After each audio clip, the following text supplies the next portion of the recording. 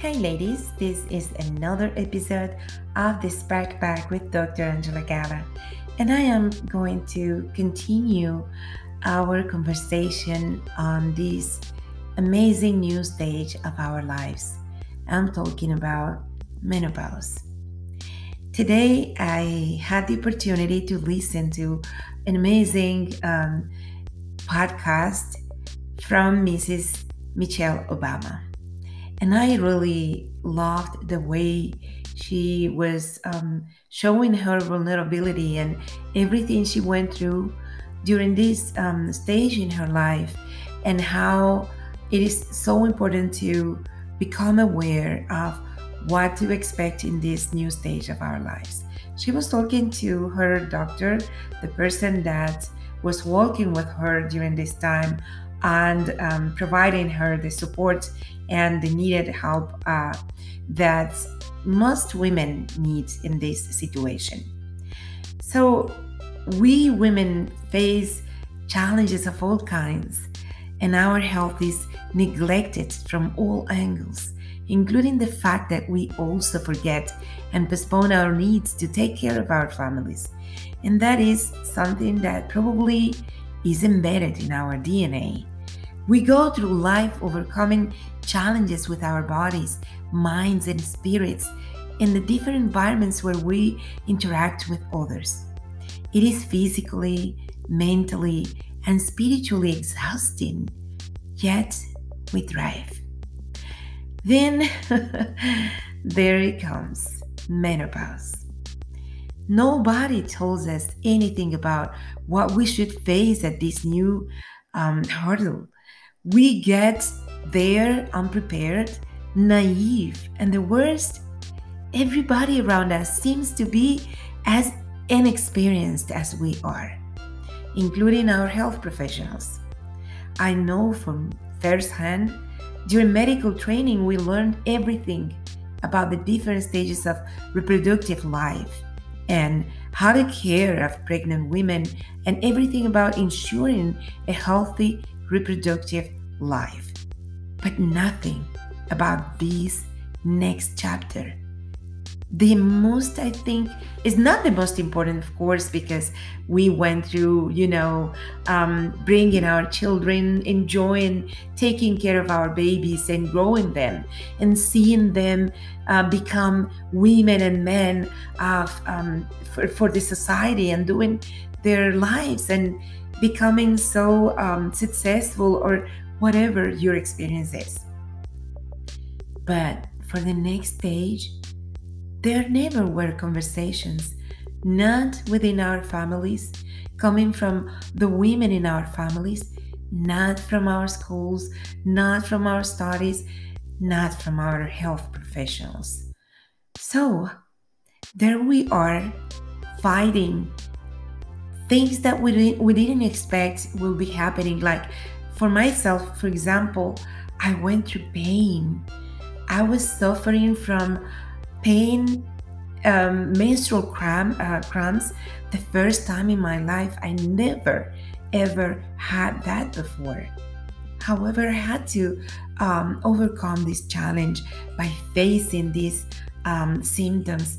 I think if you would describe what was written in the books about menopause, well, you will learn about my life.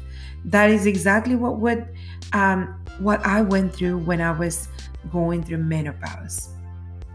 So I would like to go even deeper to some of the symptoms that we have already discussed, and probably refer to other symptoms that also have a lot of importance in our lives.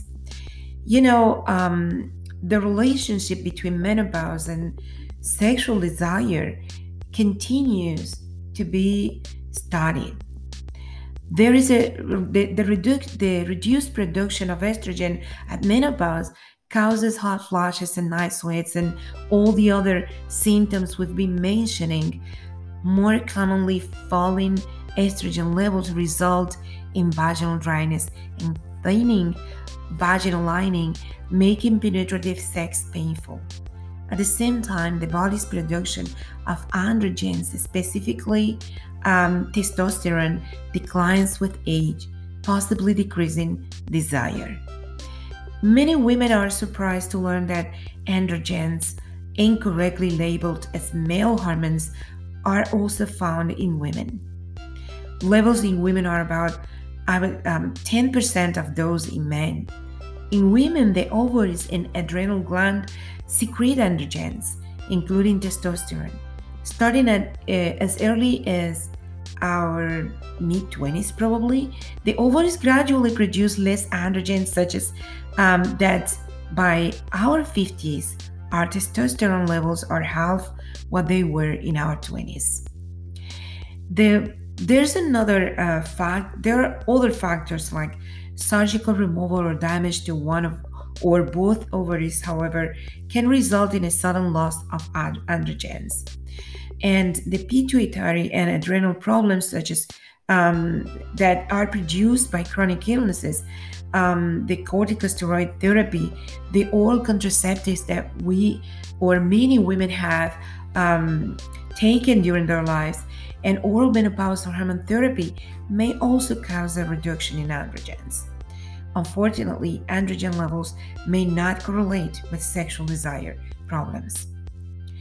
Hormone changes are only part of a complex set of factors that influence sexual activity and at midlife and beyond midlife, regardless of when menopause occurs.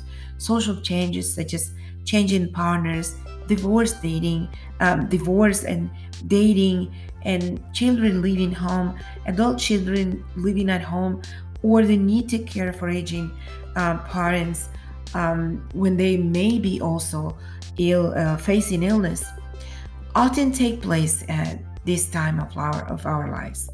Partner sexual problems might also affect desire. In contrast, although fatigue and stress can dampen sexual desire, starting a new passionate romance might hasten it, get it, raised. Other factors include changes in body image and self esteem, as well as concerns about aging. Sexual interest after menopause also depends on your past level of sexual interest and the meaning that sexuality had in your younger years. Now, medical problems also may result in low sexual desire. Some medications, such as those used to treat depression, can interfere with sexual function. Now, one thing that I would love to stress in this conversation with you ladies is, why is it so important to seek help? Understanding these factors and sharing one's sexual concerns with a healthcare provider can improve desire and sexual satisfaction, because you may get the appropriate support and advice you needed. There are excellent books, online resources, and professional trained in sex therapy that can help as well. An evaluation by the provider can help identify any underlying medical or psychological causes of low sexual desire. Often, lifestyle changes such as exercise or weight loss will lead to increased sexual satisfaction. Changing or lowering doses of medications that affect desire might be possible. A partner health and sexual function issues often need to be addressed as well. So, finally, couples in long term relationships have often developed patterns that reduce intimate communication, romance, and to put it plainly, also they lose fun. Couples need to make time to quality sexual encounters. Increasing novelty with a weekend away or trying a different time of day or room in the house can increase interest and response. Sex devices or sex toys such as vibrators or dildos may enhance sexual pleasure.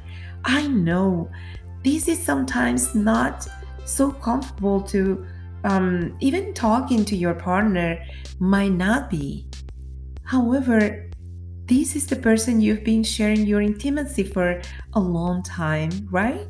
So, this is the best person with whom you can talk about your intimacy and your desires and how to solve this issue. More attention can be directed to achieving sexual gratification with activities other than penetrative sex, such as, I don't know, maybe oral sex, manual stimulation, massage, and cursing.